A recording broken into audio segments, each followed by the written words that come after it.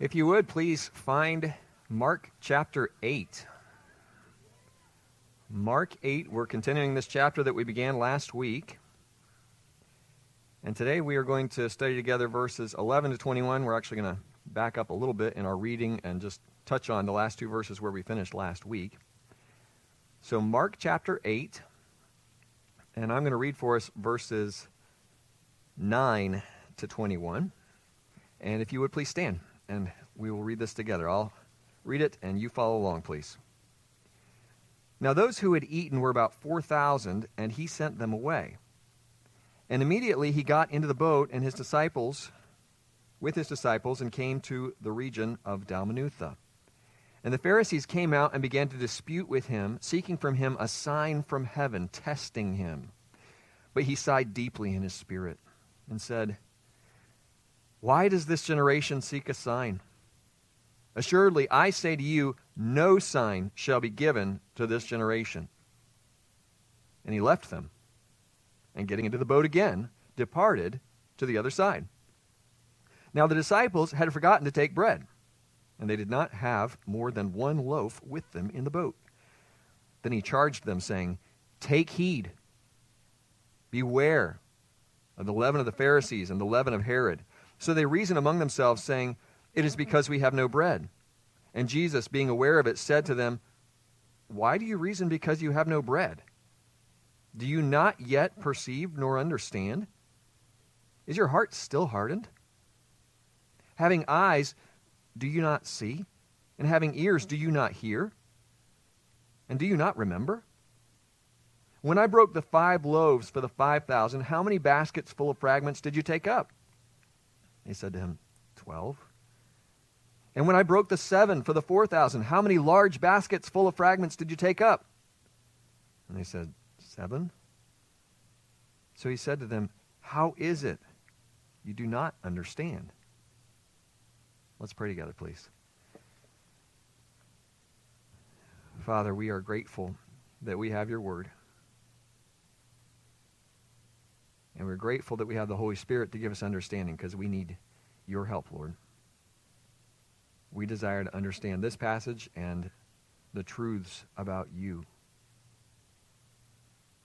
And so I pray that you would help us to that end, that you would open our eyes this morning, that you would open our ears, that you would open our hearts and minds, that we would be ready to hear and to receive the truths that you have for us today.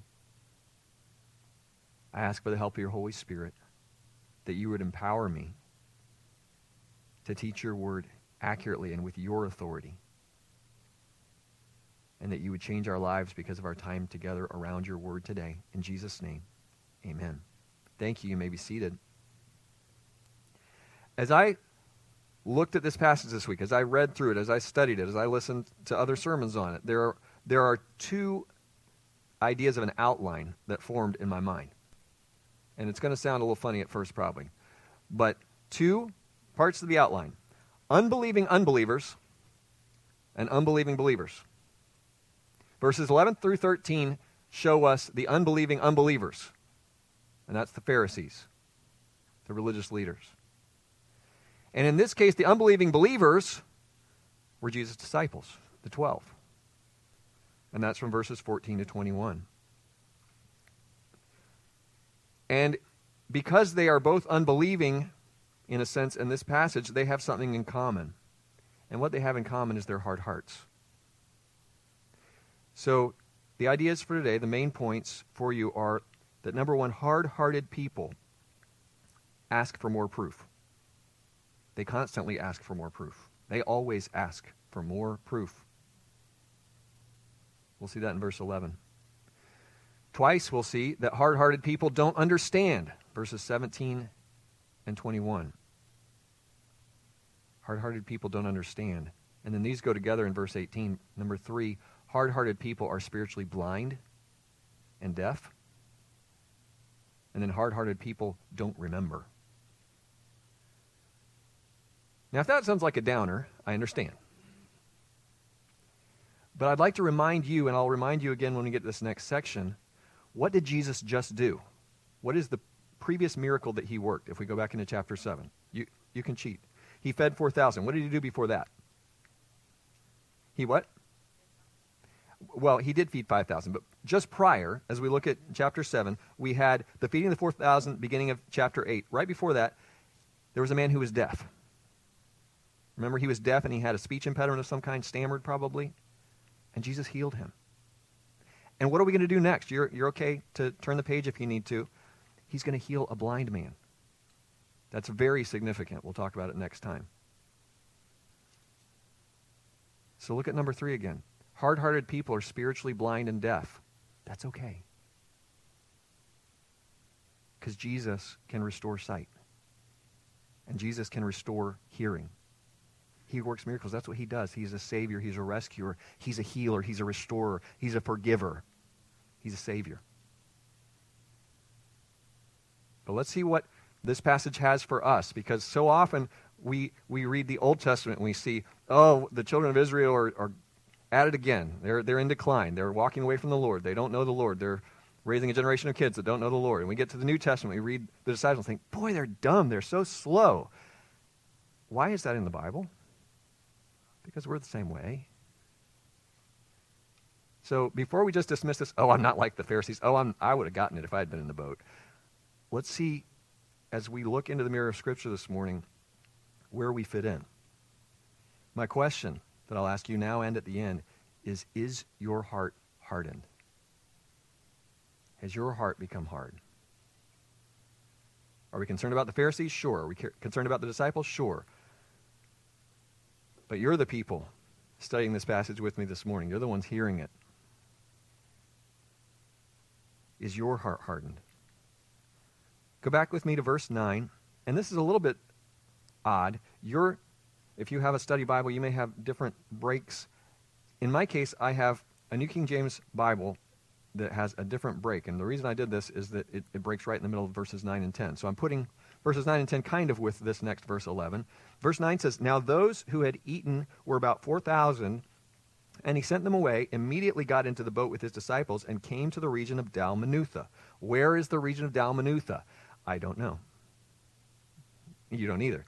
But thankfully, we can compare Scripture with Scripture. And if we go to the parallel account in Matthew 15:39 says, "And he sent away the multitude, got into the boat, and came to the region of Magdala." You say that doesn't help me. Well, we do know where Magdala is historically, or Magadan, maybe what your translation has. But this area of Dalmanutha may have been just another part of Magdala. It may even have been the harbor between Magdala and Capernaum. But they're headed to the western side of the Sea of Galilee. And when he gets there, I don't know how much time elapsed. I don't know whether the Pharisees were on the shore waiting to meet him. I don't know. But in my mind, it seems like it happened pretty quickly. They get off the boat, and the Pharisees are there. And in all likelihood, the Pharisees are still angry with him. Why would they be angry with him? Because the last time he had a confrontation with the Pharisees, they were coming to him saying, "Your disciples are not washing their hands correctly when they eat. They are not following the traditions of the elders." And much more reverently and politely, Jesus says, "Who cares?" And he taught them a lesson about how the heart is what matters and not keeping the traditions of the Pharisees. God's word is what matters, not keeping the traditions of the elders. So they probably had a little chip on their shoulder as they come to him. And we're now getting to our first point. Hard-hearted people ask for more proof. Verse 11. "Then the Pharisees came out and began to dispute with him, seeking from him a sign from heaven, testing him." Now, you haven't studied this week. You probably haven't read it till I read it to you just a minute ago. But it's kind of obvious what's going on in the text, isn't it? There are some clues here. They began to dispute with him, testing him. This is not a friendly visit. They're not coming to chat with him. Let's review. Who are the Pharisees? We've described them the way the Jesus Storybook Bible does. That's my favorite description. The extra super holy people. They're the religious leaders of the day. One of the two religious parties that made up the Sanhedrin. We'll get to talk about them more as we go on in the gospel. And Matthew added that the Sadducees were there as well. We'll come back to that later. This group of religious leaders began to dispute, or your translation may say argue or question him. And what are they asking for? They want a sign from heaven. Now, some of them may have seen him do previous miracles. They may have seen him or heard that he fed the 5,000 or fed the 4,000 or healed a deaf man or cast out a demon or healed a lame man. The things that he has done previously in the Gospel of Mark, they may have heard of, as some of them may have seen some of those miracles, but that's not what they want. They don't want any run-of-the-mill miracle, not just healing somebody who's sick. They want a sign from heaven. They want, like Elijah called, fire down from heaven. Or they want, like in the wilderness, God provided manna when they were following Moses in the wilderness. They want something astronomical, something incredible that no one could dispute. Everyone would understand that you are from God if you could do a sign from heaven. That's what they want. Now, as I thought about this more, I think it was John Phillips' commentary pointed out, he gave them a sign from heaven. Anybody read Matthew 2? What happens in Matthew 2? The Magi, the wise men is what we usually call them, from the east, saw his star and came to Jerusalem first and then to Bethlehem. So there's already been a sign in heaven. When we get to the end of the book of Mark, Mark chapter 15, Jesus is on the cross. And it says there was darkness for the span of 3 hours. There's a sign from heaven. Did they fall to their knees and repent and believe? No. There were signs from heaven. That didn't work either. They're testing him. They're testing him. Many people see in this a parallel to Satan's temptation when he took Jesus to the pinnacle of the temple and said, throw yourself down because the angels will catch you and everyone will see this great miracle and believe in you. This is the same line of thought that these Pharisees are bringing, that we need something remarkable. We need something that will blow everyone away because then they will believe and then we will believe. That's what they claim. Verse 12. But Jesus sighed deeply in his spirit and said, why does this generation seek a sign? Assuredly, I say to you, no sign shall be given to this generation. This is an even stronger word than what we had before. This says he sighed deeply. That's how it's translated for us in English. This sigh was one of anger and exasperation because of their unbelief. This is different from what we read in chapter 7. I referenced the deaf man that he healed, and it says he sighed. This is different. There his sigh was compassion. He is feeling emotion, and that's what that sigh was for. This one, he's sighing and he's feeling emotion. It's not the same emotion. This is anger. This is frustration. This is becoming tedious that these people keep following me and they don't believe. They're only interested in justifying themselves.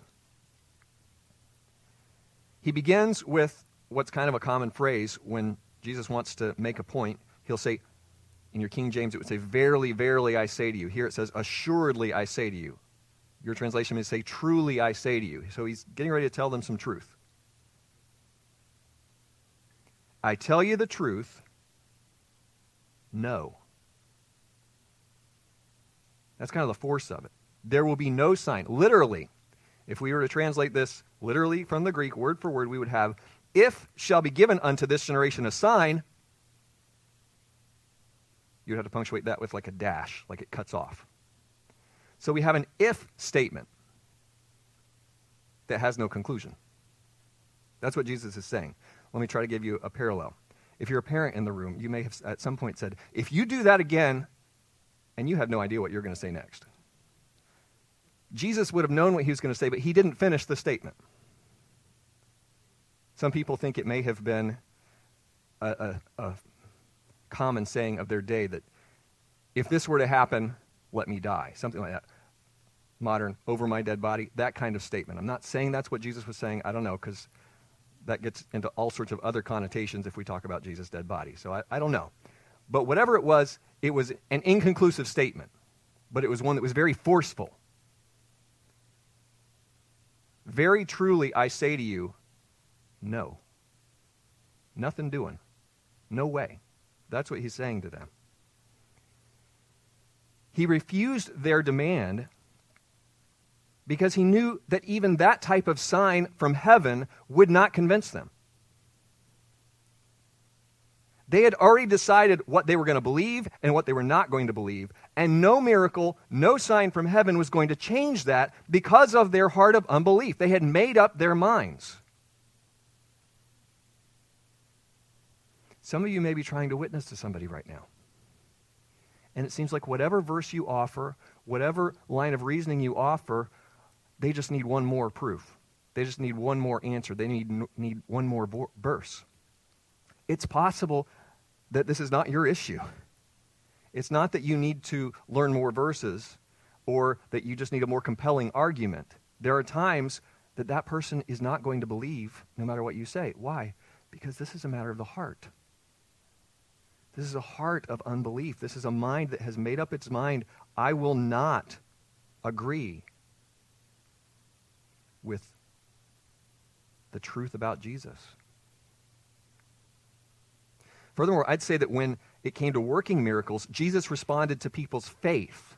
Often there's a reference to faith, not always. Often there was a reference to the person's faith or the friend's faith who brought that person who was lame.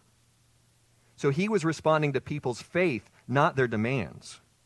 Jesus did not perform miracles to show off in front of the crowd. He was performing miracles according to his Father's will and timing to meet specific needs. This person cannot hear. I am going to heal him and allow him to hear. This person is demon-possessed. This person is afflicted by leprosy. I am going to heal him to bring the Father glory, and in some cases, to reinforce a truth. Very early on, chapter 1 or chapter 2, we had the lame man who was brought to Jesus, and they lowered him through the roof. You remember? And what was Jesus doing? He was healing the man, yes, to meet that need, and also to prove himself. Because what had he said? Your sins be forgiven you. And he said, so that you will know that the Son of Man has power on earth to forgive sins. Then he said to him, take up your bed and walk. So what's he doing? He's reinforcing the Word of God. He's building faith. He's responding to faith when he works a miracle. The emphasis is on faith. It's not on the demands. It's not on reason even.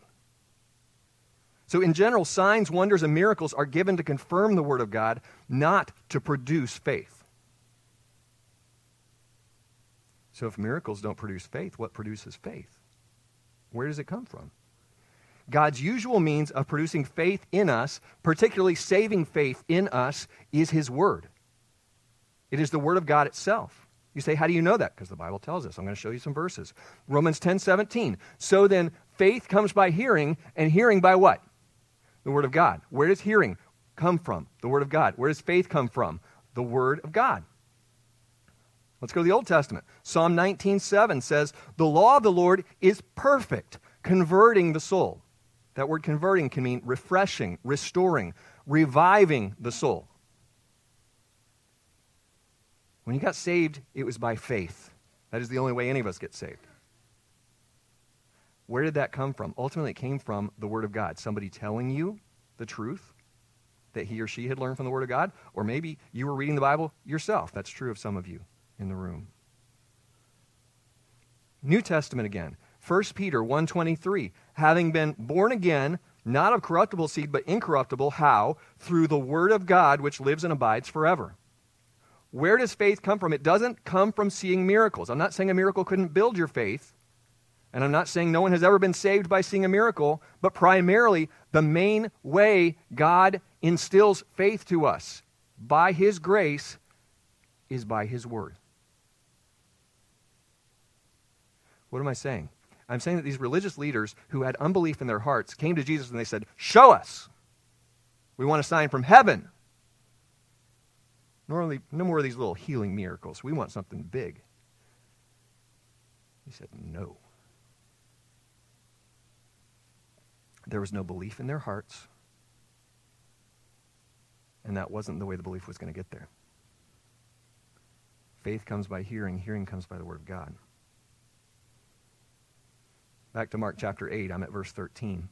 And he left them, and getting into the boat again, departed to the other side. He left them. I see this as an act of judgment toward them. He's responding to their unbelief. this ended his public ministry in Galilee. It's not that he's not going to come back to Capernaum. He will. But his public ministry in Galilee, the surrounding area around the lake, it's done. And when it says he departed to the other side, we'll find out in our next section in verse 22 that he's headed to Bethsaida. That's where they're going. But the rest of our section has to do with the trip, what they talked about on the way there. Jesus just left some unbelieving unbelievers on the shore. The religious leaders of that day are seeing him and his disciples get smaller on the horizon because he left them there. What were they thinking? Were they angry? Probably. Were they offended? Probably. Were they reconsidering their position?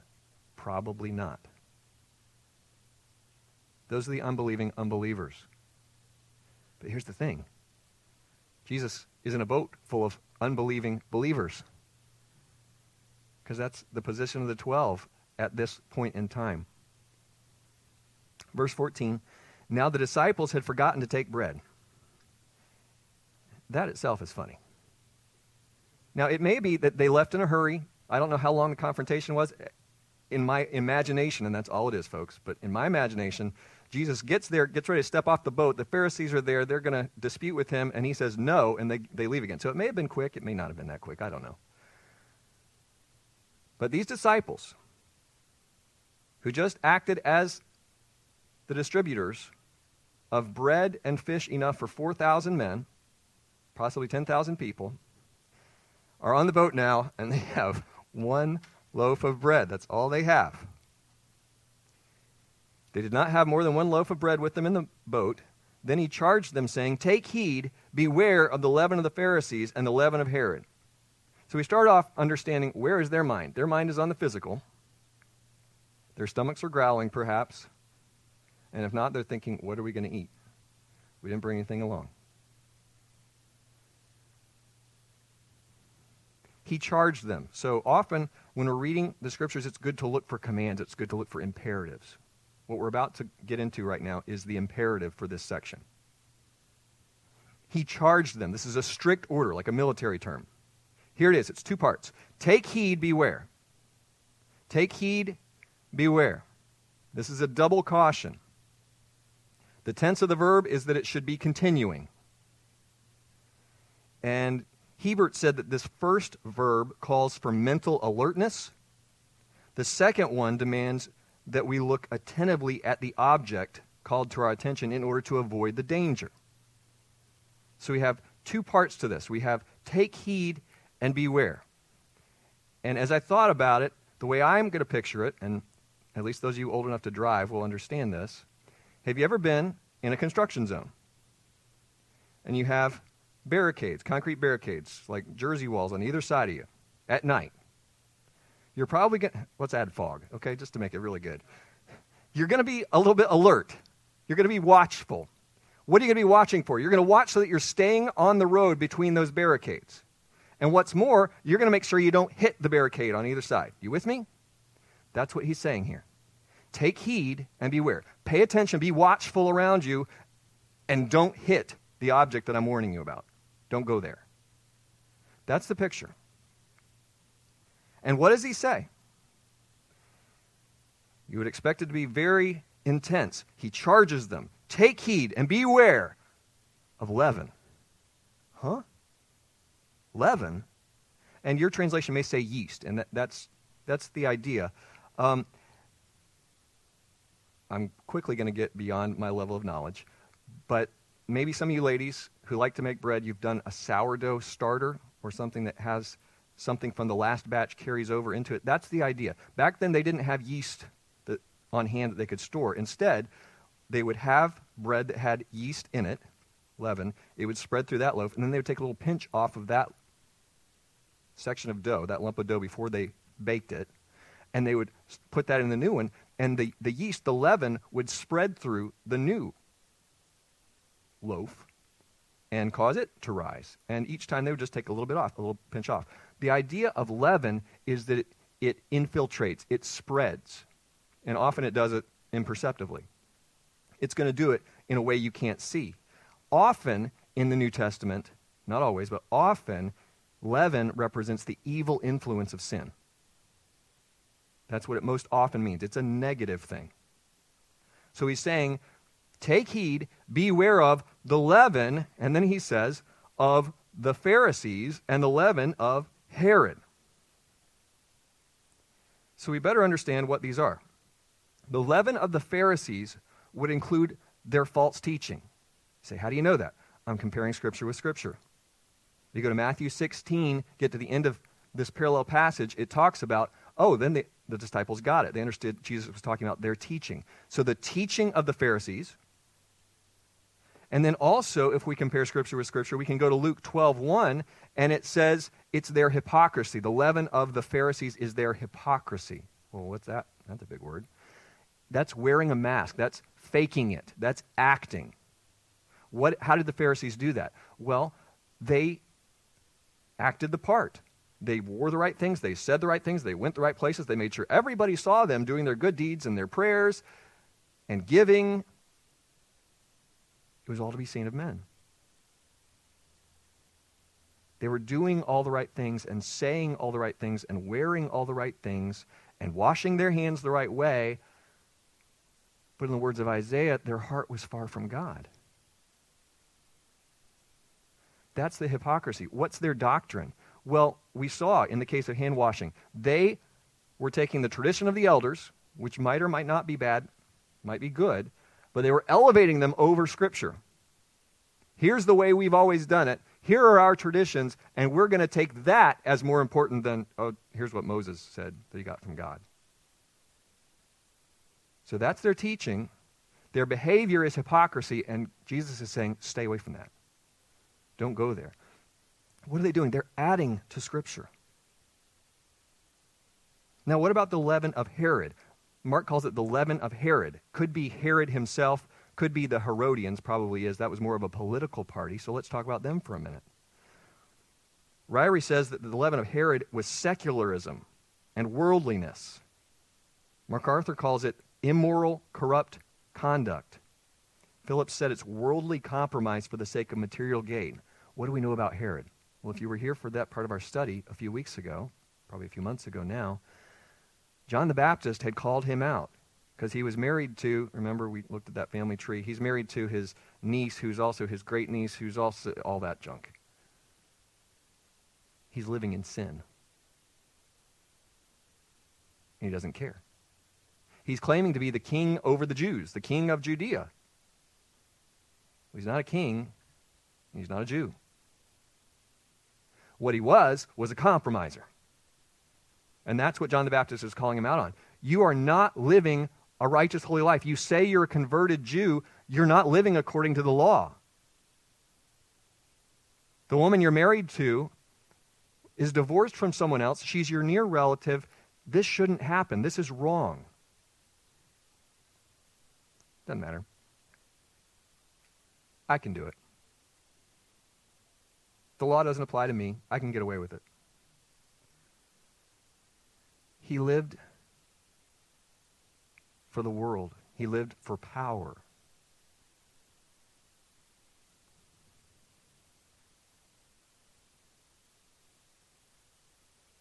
James said that to be a friend of the world is to make yourself the enemy of God.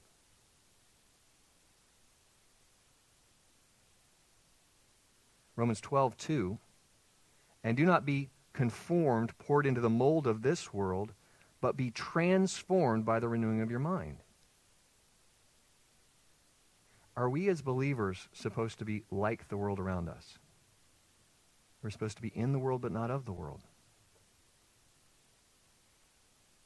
Now that doesn't mean we're just as strange and weird in our separation as possible. That's not the goal. But there should be a difference between you and an unsaved family member, friend, neighbor, somebody who you know something about their lifestyle. There should be differences. Because I can't do that and sin against my Lord. That would not be a good thing for me to do. The Holy Spirit is convicting me. I can't do that. Some of you who experienced that, you've been saved as adults, and you're thinking, I can't do that anymore. I can't say that anymore. I can't. The Holy Spirit convicts, doesn't he? He changes us. But if we become hard-hearted, guess what? We start getting poured into that mold. And we take the shape of the world around us. And what's Jesus telling us this morning? He's saying, take heed, beware, stay away from that. Be on guard, be alert.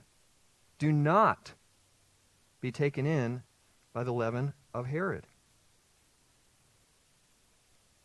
So Mark mentions the leaven of the Pharisees and the leaven of Herod. Matthew talks about the yeast, the leaven of the Pharisees and Sadducees. One of my sources said that many of the Herodians were Sadducees. So let's talk for a minute about the Sadducees. I know they don't appear in this passage, but they do in the parallel passage. So I think we should just take on all three of things we should be avoiding. Who are the Sadducees? The Sadducees were the religious liberals of that day. If the Pharisees were, we're going to keep every jot and tittle of the law and then we're going to add our own, the Sadducees were more, we're going to pick and choose. They were rationalists. They didn't believe in anything supernatural. They would have rejected that Jesus could do any miracles. They would have rejected and did reject the resurrection. And they also rejected what would have commonly been looked at as the scriptures of that day. All they accepted as scripture was from Genesis to Deuteronomy, the Pentateuch, the law. That's all that they would take. That's the Sadducees. They threw aside most of the scriptures. So what were they doing? They were picking and choosing, taking away from God's word. And I have a little chart here for you. If leaven means influence, that's what it does. It's influence that permeates, influence that gets in and changes us in ways we may not even be aware of. So we have these three groups. We have the Pharisees. What are the Pharisees doing? They're adding to God's word. We have this checklist that you need to keep all these extra things that we're adding to the law in order to be as holy as we are. Why? Their problem is self-righteousness. They want everybody to know how good they are. Make no mistake, I'm the holiest person in the room. I want everybody to know that. That's the heart of a Pharisee. If anybody questions it, they'll give you all the reasons that they are the holiest person in the room. The Sadducees, what are they doing? They're taking away from God's word. They're skeptical. Oh, I don't believe that. That's not true anymore. That's not for today. That's the heart of a Sadducee. What about a heart of a Herodian? They're going to ignore God's word. Yeah, I know it says that, but that's, no. So you can see there are similarities here between the Sadducees and the Herodians. So their issue is worldliness. So I'm going to ask you, has any of that crept into your heart? We need to ask ourselves, this is given to us for our teaching, for our instruction in righteousness. What are we supposed to do? We're supposed to take heed and beware. Stay away from, be on guard against. That's the warning. Now, we get a glimpse into what the disciples are talking about. This is what Jesus is talking about. What are the disciples thinking? What are they doing? Verse 16, and they reasoned among themselves, saying, it is because we have no bread. This is one time they think, we got it. We know what he's talking about. This is not confusing. This is simple. He's talking about leaven. He means bread. Yes, I've got it. Oh, they were so mistaken. We do that. You realize that, right? It's not just the disciples. So they reason, they argue, is really what that means, among themselves. He's saying this because we forgot to get the bread. Thomas, you didn't bring the bread. Come on. Can't you do any better than that? So they're arguing. Now, let's do a little math. All right? When Jesus fed 5,000 men, he did it with how many loaves? 5. Okay? That comes out to 1,000 men per loaf. When he fed the 4,000, there were 4,000 men, he had 7 loaves. That comes out to 571 men per loaf. So don't you think, with 1 loaf in the boat, they would have been okay? Don't you think he could have fed 12? So is that what they should be concerned about? No. They're missing the point, and they're also missing the fact that Jesus, what was the lesson? You remember, maybe you don't remember, when we read about the feeding of the 5,000, and they were going across the lake, it said they did not understand about the loaves and fishes because their heart was hardened. Same thing we're talking about here. Their heart is hard. They're not thinking. They're not on the same page with Jesus. They're not getting this. Why? Because they have hearts of unbelief. What could they have? What should they have been thinking after the feeding of the 5,000? He's God. He just created. There is no way we can start with 5 loaves and a couple of fish and come out with 12 small baskets of leftovers. It doesn't work. He just created something. He has to be God.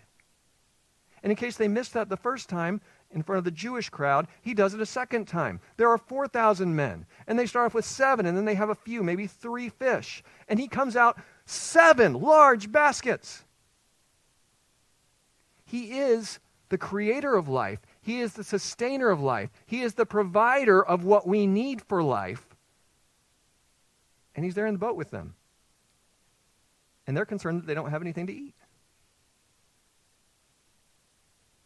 Would any of us ever come to that realization? Would any of us ever know that Jesus, the Holy Spirit, is dwelling inside me, and yet I'm worried about, I'm not going to have money, I'm not going to have food, I'm not going to have clothes? That's all too easy for us. And that's where they are. They're on a different wavelength from Jesus.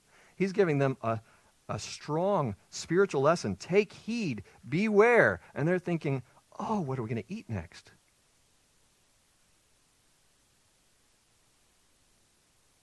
And that's our second point. Hard-hearted people don't understand. They missed it. But Jesus, being aware of it, he knew what they were talking about. He's right there in the boat with them. Said to them, why do you reason because you have no bread? Do you not yet perceive nor understand? Is your heart still hardened? When it talks about a hard heart, and you've probably heard this illustration before, clay, when it gets baked, it becomes very hard, right? That's a picture of our heart, that it can become hard over time. Become brittle. And what causes that? Well, if we look at other passages, hard-heartedness goes with rebellion. It goes with disobedience. This isn't just, oh, I'm having a tough day here. This is, I know what God wants me to do, and I don't want to do it. This is, I am not going to do what I know is right. I'm not going to believe this truth from God. So he says, is your heart still hardened? And this brings us to our third and fourth point that are in verse 18. Hard-hearted people are spiritually blind and deaf, and they don't remember. Having eyes, do you not see? Having ears, do you not hear? I said that there are parallels with hard-heartedness and rebellion. There are also parallels between not seeing and not hearing and rebellion. This is Ezekiel 12:2. Probably haven't read that verse recently, but Son of man, you dwell in the midst of a rebellious house, which has eyes to see, but does not see, and ears to hear, but does not hear, for they are a rebellious house.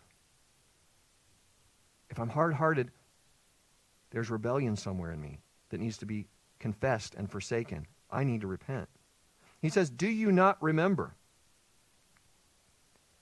They have Jesus in the boat with them. He is the creator. He's able to manufacture food. He's able to protect them from a storm. He's able to heal. He's able to cleanse. David Guzik said, we can always take the past faithfulness of God as a promise for his continued love and care. Do you not remember? Have you not seen anything? Don't you remember anything you've seen or heard for the last 2 years, guys? How can you not trust me?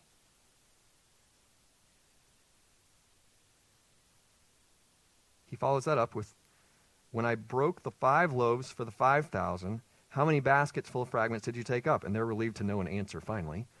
12. Also, when I broke the 7 for the 4,000, how many large baskets full of fragments did you take up? 7. So he said to them, how is it that you do not understand? What were they supposed to understand? I've said it a few times now.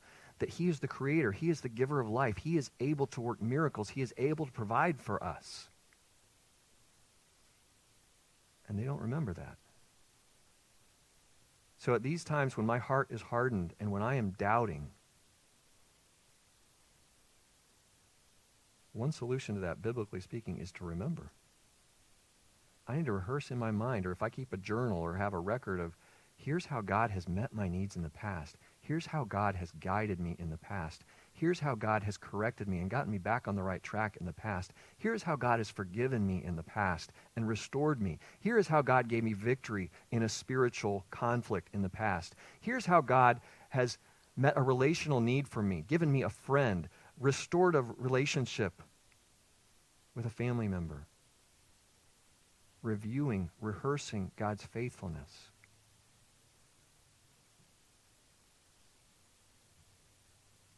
Because it corrects our thinking about who he is. It corrects our thinking about who we are. To know, who is God? What has he done for me?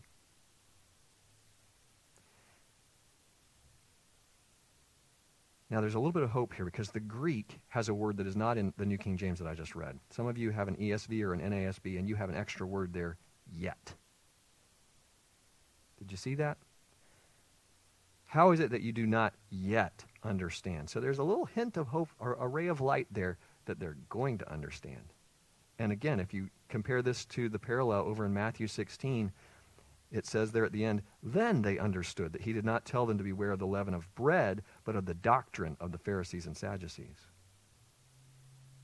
So in light of all this, hopefully you have a good understanding of what Jesus was saying and what they were thinking. Is your heart hardened this morning? Have any of these ideas crept in that I'm going to make God like me better because I'm going to keep all the rules just the right way? Or I'm not so concerned about the rules. I don't need the rules.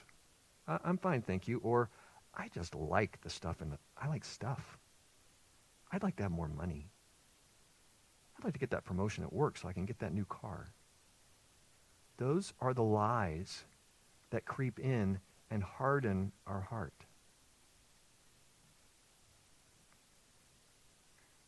Do any of those statements of the main points apply to you? Do you always need more proof? That's probably an unbeliever, but you need more? No, I don't believe that. No, I'm not going to take that verse at face value. Hard-hearted people don't understand. They're spiritually blind. They're spiritually deaf. They don't remember. The bottom line is that hard-hearted people don't believe. So what's the solution? Humble yourself under the mighty hand of God, and he will lift you up. Humble yourself, believe his word. Because here's the good news. God is a really good heart surgeon. And he will soften, he will cleanse, he will restore our hearts. So I'd like to close with a couple of verses from Psalm 51 this morning. This is Psalm 51, one of the two Psalms that David wrote of repentance. So he's making things right after having sinned against God. And he has a couple of statements about our hearts. Verse 10 says, create in me a clean heart, O God, and renew a steadfast spirit within me. Folks, that could be a prayer for anybody in this room today. The first part, God, create in me a clean heart. You may be coming to God, child or adult, asking for forgiveness from sin for the first time. And he will create in you a clean heart. He will wipe the slate clean. He will allow his saving, cleansing blood to wipe everything white as snow. You say, oh, I did that a long time ago. Good. Renew a right spirit in me. All these things tend to creep in, and we may not even be aware of them. But every once in a while, the Holy Spirit will say, oh, no, that's wrong. And we need to confess that. We need to forsake that. And he will renew a steadfast spirit, a right spirit in us. Later in the same passage, the sacrifices of God are a broken spirit, a broken and contrite heart. These, O God, you will not despise. A broken, a sorrowing heart. Godly sorrow works repentance. We should be sorry for our sin. Now, we should also know that he forgives us and cleanses us from all unrighteousness. We don't need to wallow in it. But there should be a sorrow. Lord, I'm sorry. I blew it again. I did the same thing again, Lord. Thank you for your forgiveness. Please cleanse me. Please restore me. He's not going to despise that. He's not going to turn you away if you come to him with that kind of heart. He will give you the grace to break up that hard heart, that stony heart, that he will give us a heart of flesh. Would you bow your heads and close your eyes?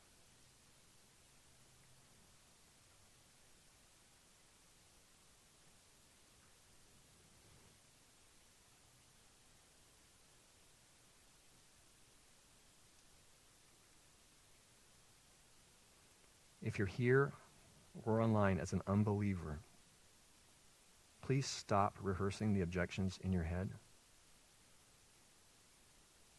Please stop coming up with all the reasons. That can't be true. That's not right. I can't ever believe that. Stop catering to your heart of unbelief and simply take God at his word. You can trust him. He will give you the grace to do it. Believers, do you lack understanding? Are you spiritually blind and deaf? Are you failing to remember the good works of God? Trust him. In light of his word, trust him. In light of his past working in your life, trust him.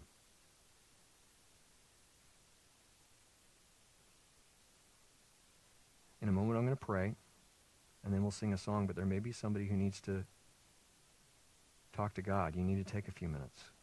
You can remain seated during the song. If you want to come up here and pray at the front, feel free. If you want somebody to pray with you, any number of us in the room would be glad to do that. But if the Holy Spirit's working, obey. Listen. Don't harden your heart. Ask him to soften and restore and forgive and cleanse and renew. Our Father, we pray that you would do your work in our hearts, because that's what we need. Give us grace to believe, whether to trust you the first time today for salvation or to trust you again for whatever worries, for whatever wrong thoughts and philosophies have crept in. Father, you are not a God of confusion. You are a God of clarity, and you desire for us, and you even command us to know your will. So I pray that you would make very clear what you want us to do in response to your word today. You've spoken. May we obey. We pray in Jesus' name. Amen.